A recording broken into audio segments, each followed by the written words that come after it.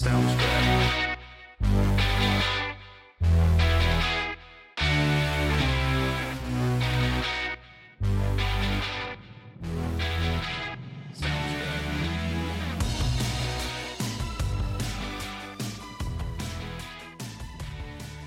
Ladies and gentlemen, boys and girls and patriots of all ages, welcome to another fun-filled edition of In Black and White, the new definition of color commentary, and here we are again on another WTF Friday.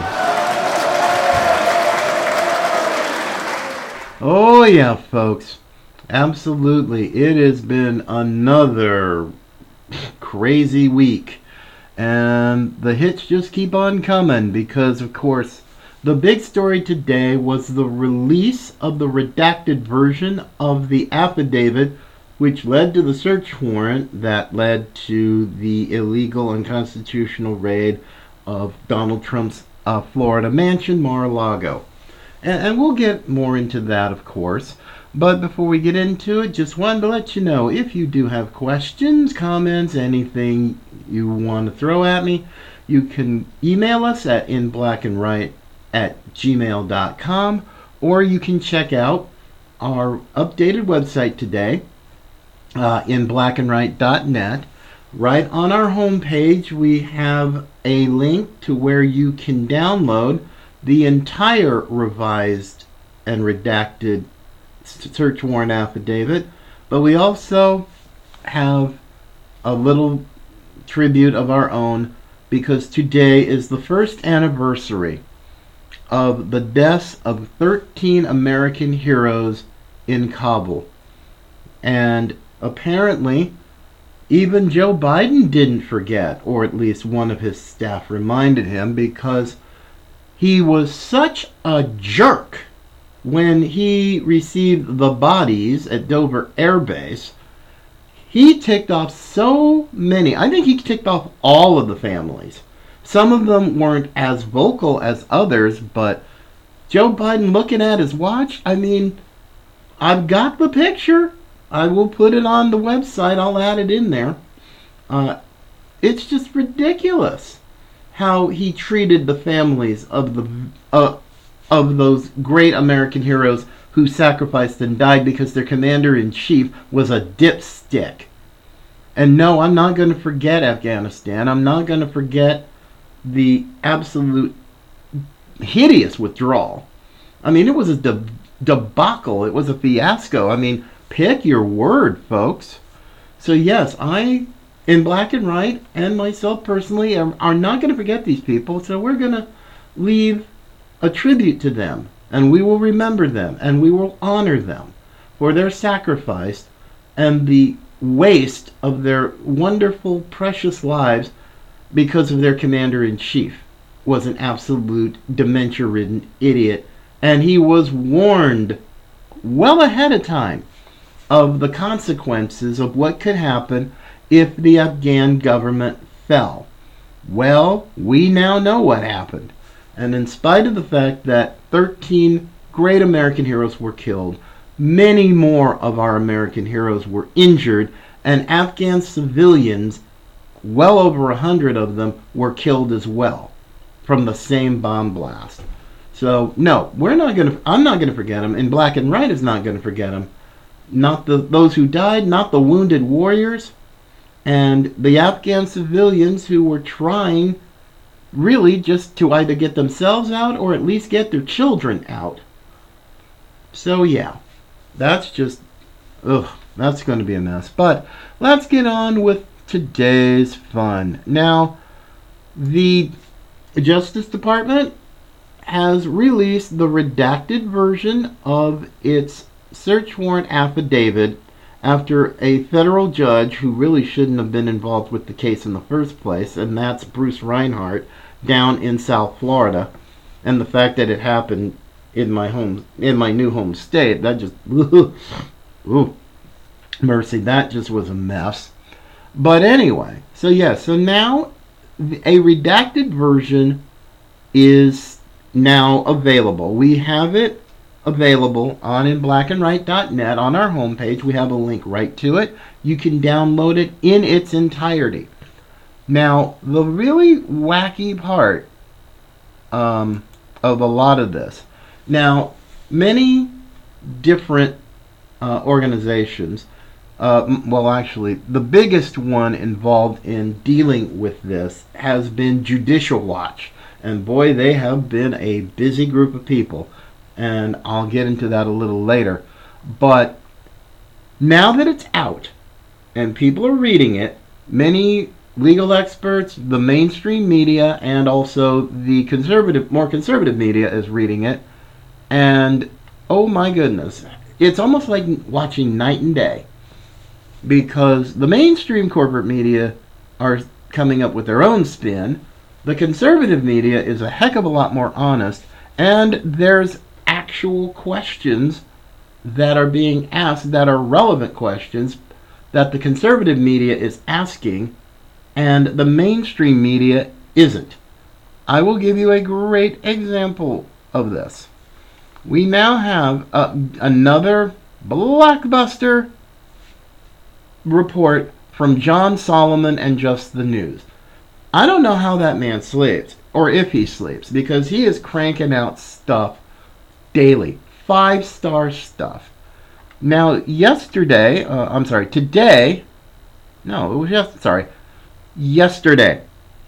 yesterday he came out with another great article that asked very serious questions. 5 big unanswered legal questions in the Trump raid case. Now, this is interesting. Underneath that headline, imminent release of redacted search warrant affidavit may shed some light on the FBI's motives, but won't answer all the questions. Which is true.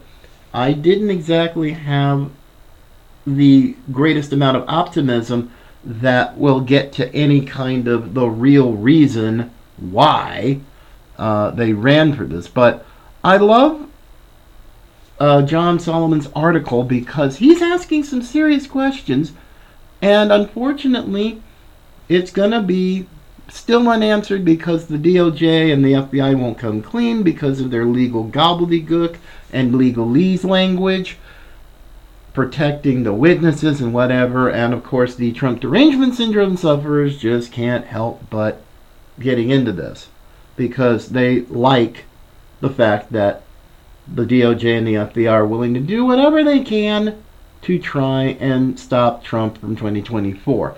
That's not going to happen, folks. So if you're a trunk derangement syndrome sufferer, well, it's not going to be fun for you for the next few months. But anyway, reading John Solomon's article and his speculation of what the FBI was trying to do, he starts asking these following 5 questions, and I'll put a link to the article on inblackandwhite.net.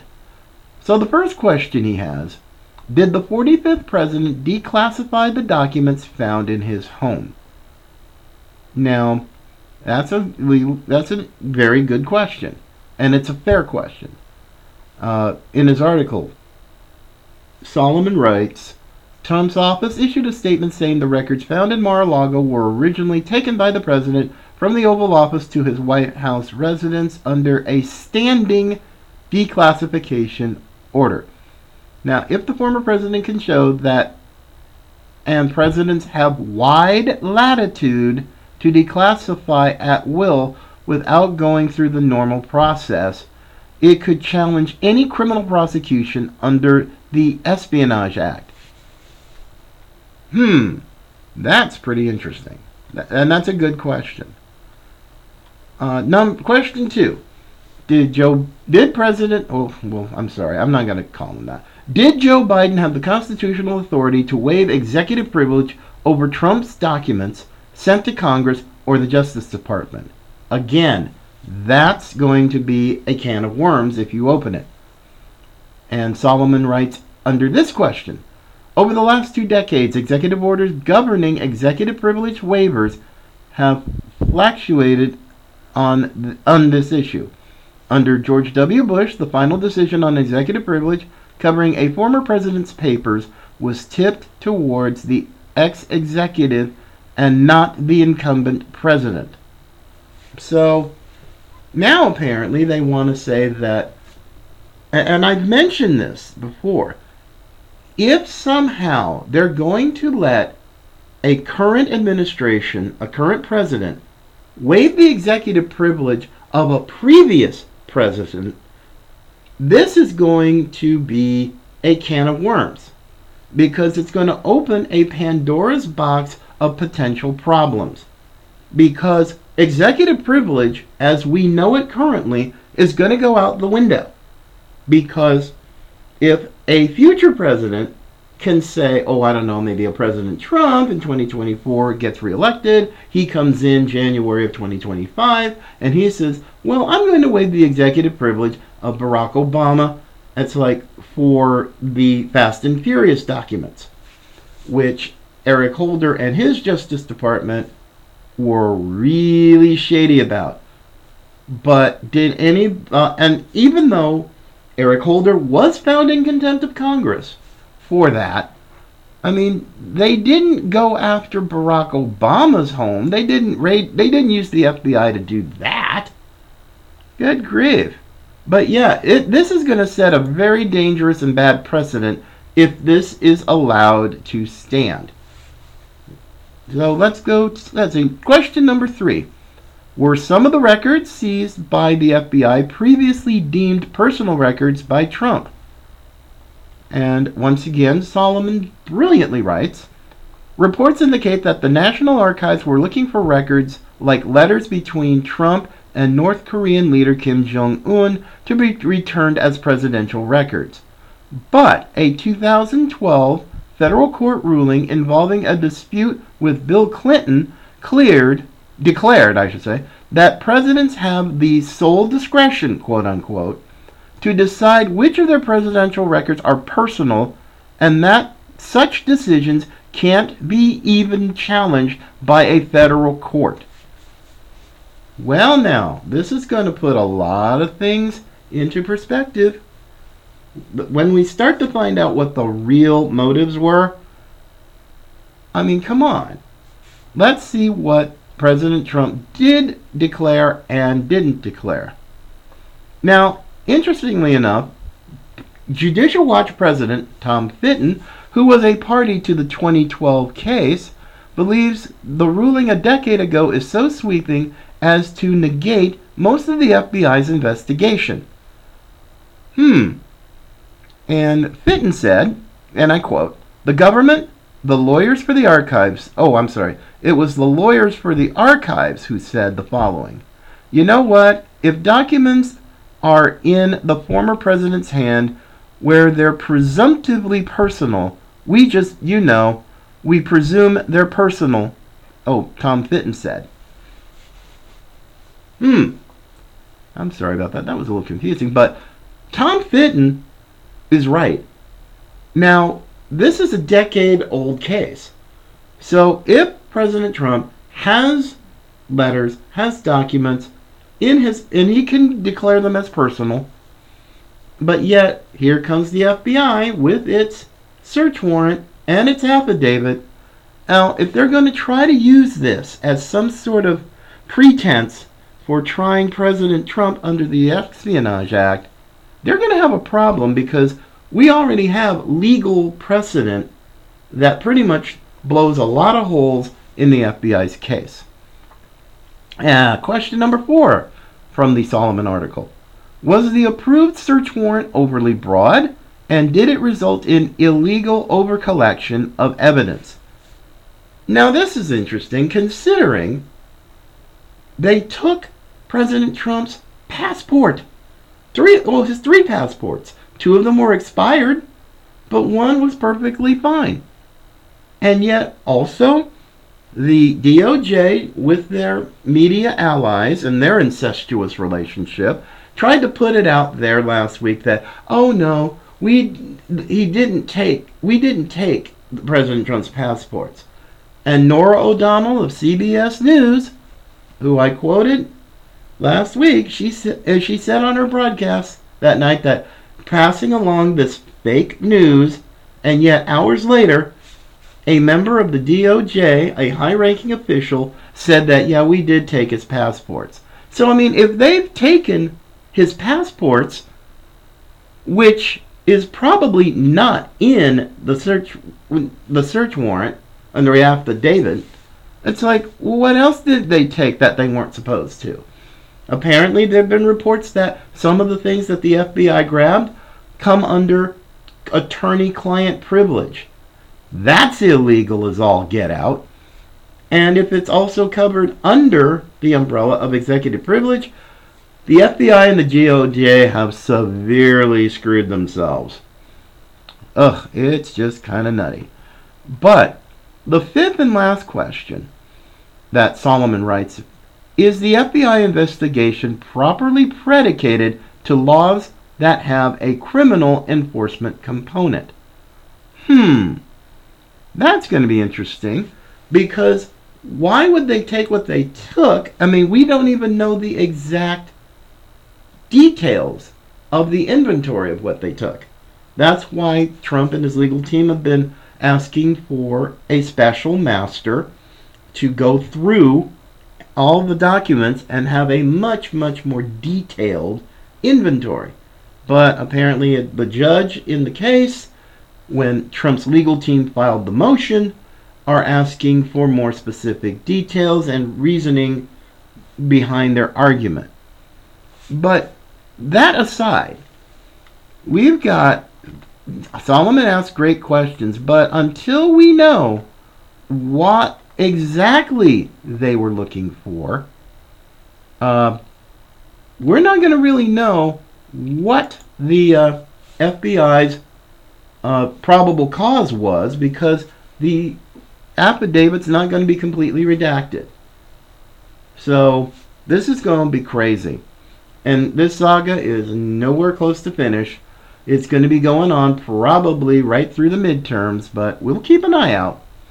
We will definitely keep an eye out on that. And interestingly enough, oh, this is pretty much wild. I love this one. Again, from the team at Just the News. We've got a great headline. This is part of what the Biden administration, big tech, the corporate media is trying to do. Prodded by the feds, says the headline, media to police COVID dissent, and big tech finds consistent standards elusive. So now, interesting, with all the crud that on social media from those who don't like the government narrative about what happened throughout COVID, we have the CDC, who admitted to some serious screw-ups during their response to COVID, and Walensky, the director, has apparently been put through the ringer a little bit, and now they're talking about a reset. And anytime you hear the word reset, perk up your ears, and it's like, what do they mean by a reset? And that's a very legitimate question to ask. I mean, I'm thinking they are trying to now, when they're talking reset, they're talking about a new CDC on steroids. I mean, take away any say that the states might have in response to public health emergencies. It's all centralized right there in DC. And even though Fauci may be retiring, he's going to have a busy retirement, because he's not going to be able to lounge on the beach somewhere here in Florida. I hope to God he doesn't come here, but he's going to be rather busy, and he's already been forewarned by Kevin McCarthy, Jim Jordan, Matt Gaetz, and others of the Republican leadership. And let's not forget Fauci's arch nemesis, Senator Dr. Rand Paul. It's going to be a hoot, folks. It's going to be a hoot. But the fact that you're having the federal government telling the media about policing COVID dissent? I'm sorry, but who the hell is doing this? I mean, the media, the corporate media is bad enough, and anybody on social media who come, like, eventually the big three, you've got Instagram, you got Facebook, you got Twitter. And yes, it's going to be nuts. It's bad enough. I mean, even people like Dr. Robert Malone, who I met at CPAC in Texas, very nice guy, brilliant man. Even Twitter got stupid enough to kick him off, and then he goes over to Getter and other free speech platforms, and he just takes off like a rocket. So, yes. So what the heck is this? Now, I'll just read this because it's from yesterday.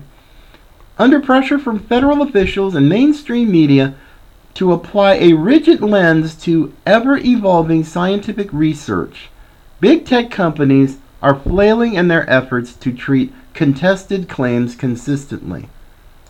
Essentially, the fact checkers can't keep up. And when a doctor, Dr. Robert Malone was the man who invented the mRNA technology for vaccines.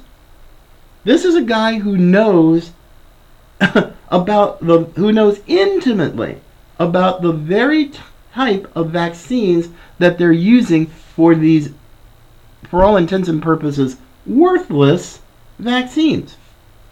So the fact that they're actually having, it's not a surprise when the government is essentially telling the mainstream media and big tech to censor things, so on and so on and so on. It's not a surprise. I mean, you've got to remember, the government and the media have an incestuous relationship. It's really creepy, it's really weird, but freedom of the press has really become nothing short of a joke in the modern era. So that really just kind of ticked me off. I'm just going, WTF, folks? What's the deal? I mean, we've got, this and that, this variant, that variant. Well, we got to have a vaccine for this, and you have to be quadruple boosted, and people were still getting it. Namely, Dr. Jill Biden, most recently, her husband, Joe, got it twice. She got it twice. And in spite of all these vaccines and all the masking and all the boosting, you still got it. Now, granted, it may not be as virulent as the early days, but still, this is stupid. It is absolutely stupid. Even in the free state of Florida, there are some, not all, but some hospitals and clinics that are still slavishly devoted to the nonsensical idea of you gotta wear a mask. And they give you these paper face diapers that are stupid. I hated wearing it. I still hate them. I just was simply going to get an x-ray. But yet they made, you have to wear the mask inside the hospital. I said, you might have to because you work for them. I don't work for the hospital. But it's still kind of crazy, and yet there are still folks who are slavishly sad and pathetically devoted to some type of hero worship of Dr. Fauci and all of this stuff. And it's pretty sad. It was sad even more so now as it was maybe back in the early days. And I'm just going, the man's already a narcissist. He is a sociopath. He just, with him, it's how do I love me? Let me count the ways. So yeah, whatever he's going to do, I wouldn't be so quick, again, Dr. Fauci, to take some sort of either teaching job or work for a pharmaceutical firm or whatever, because you're going to be busy, buddy. You are going to be busy, and you know you're going to be busy, and you're going to be called to testify. You will be subpoenaed, and, well, good luck.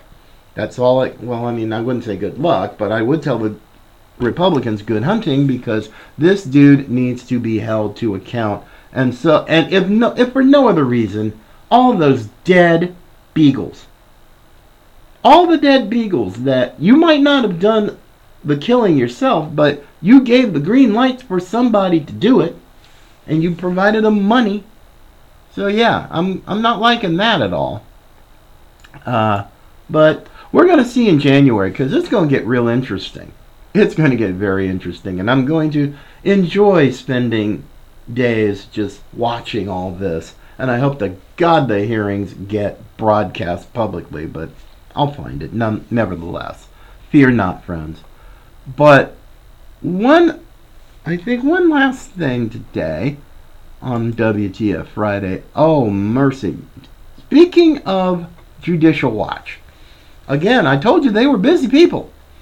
They are busy. They're working on the whole search warrant affidavit, but also on Tuesday this week, Fox News reporting, Judicial Watch files lawsuit against Minneapolis public schools over race-based layoff policy. Now, the Minneapolis school district was on strike recently. And now they came up with a brand new collective bargaining agreement. But the contract goes, I mean, it's twisted. It's like the Twilight Zone. Their collective bargaining agreement says that white teachers are to be fired first in the event of any type of layoff, regardless of their seniority. I'm like, what? Are you freaking serious? Yes, I mean, even in the contract, even some of the language in it, and I want to find this. There we go. Now, in a summary of the Minneapolis Teachers Union Agreement, this language gives us the ability to identify and address issues that contribute to disproportionately high turnover of educators of color. OMG. Seriously? Oh, my. And I love this. And I want to play this whole thing because it's going to be fun. Now, Leo Terrell 2.0 was on Fox and Friends, and he was interviewed by Steve Ducey over this really stupid, racist collective bargaining agreement. And I want to play I want to play a bit of this interview. So it's about 3 minutes, so hang tight, everybody. Terrell is here to react. Leo, I was reading about this, and it said essentially white teachers would be laid off first under this contract, regardless of seniority. Does that seem fair? No, and it makes no sense. Steve, let me be very clear. Skin color has nothing to do with qualifications. Nothing at all. This is one of these equitable decisions, which is a code for race-based decisions. I was a teacher for 7 years. I never had a parent or a student say, I want a black teacher, I want a white teacher. They want a skilled, experienced teacher. A good teacher. And this is nothing more than a race game. According to the union, what they're trying to do is they're trying to protect underrepresented populations and members of the teaching community. That is a lie. Let me be very clear, and let's not forget the law. It's unconstitutional, it's discriminatory, it's affirmative action, which is illegal, and it's racist. Steve, besides being a school teacher, I was a civil rights attorney. My whole goal as a civil rights attorney is to eliminate the game of playing the race card. Right. And what you have here is people out in the open playing the race card. And I'd like to see some data that says a kid learns better if they have a teacher that looks like them. They need experienced and qualified teachers, period. So you were very clear. You just said this was discrimination, clearly. Yes. So that means that, I would imagine, this particular new rule for the Minneapolis School Teachers Union is going to be challenged in court. It's going to be challenged in court, and I want to be very clear, it's going to go down in flames because you can't, it's based on race. violation of the equal protection, 14th Amendment. I can do this, I can litigate this case in my sleep.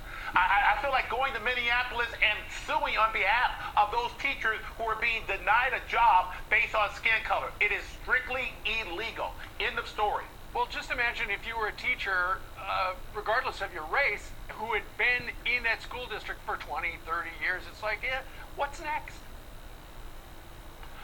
What's next is this is a game. This is the extreme left, Steve. You know, critical race theory, decisions based on skin color. When you hear the term equity, that is a code for race-based decision. And if you were a teacher who's not black or a minority, you are being discriminated against, and your recourse is the courthouse, and you're going to win. Well, when we saw this story this morning, we knew you would be the expert to talk about it, and you didn't let us down. Woo! Wow. Now, Leo Terrell is a fascinating man.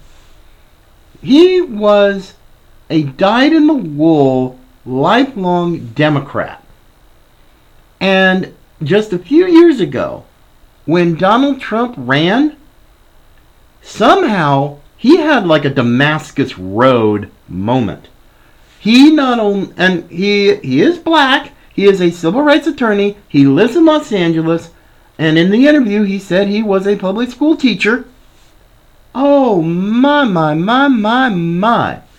And now he's coming out in going against this? I mean, as a civil rights attorney himself? I mean, I'm listening. I mean, there were times I would see him years ago in an interview. He was angry, he was mean, he was, in some cases, downright rude. But now something happens ever since he became a Trump supporter. And I can guarantee you, Leo Terrell probably caught 50 Shades of Hell and a whole lot of incoming from black liberals who thought he had completely lost his damn mind. I know this because I had the same problem. Even within my own family, they thought I was crazy when I embraced conservatism. Now the person who backed me up the most, but who probably disagrees with me the most, is my own mother.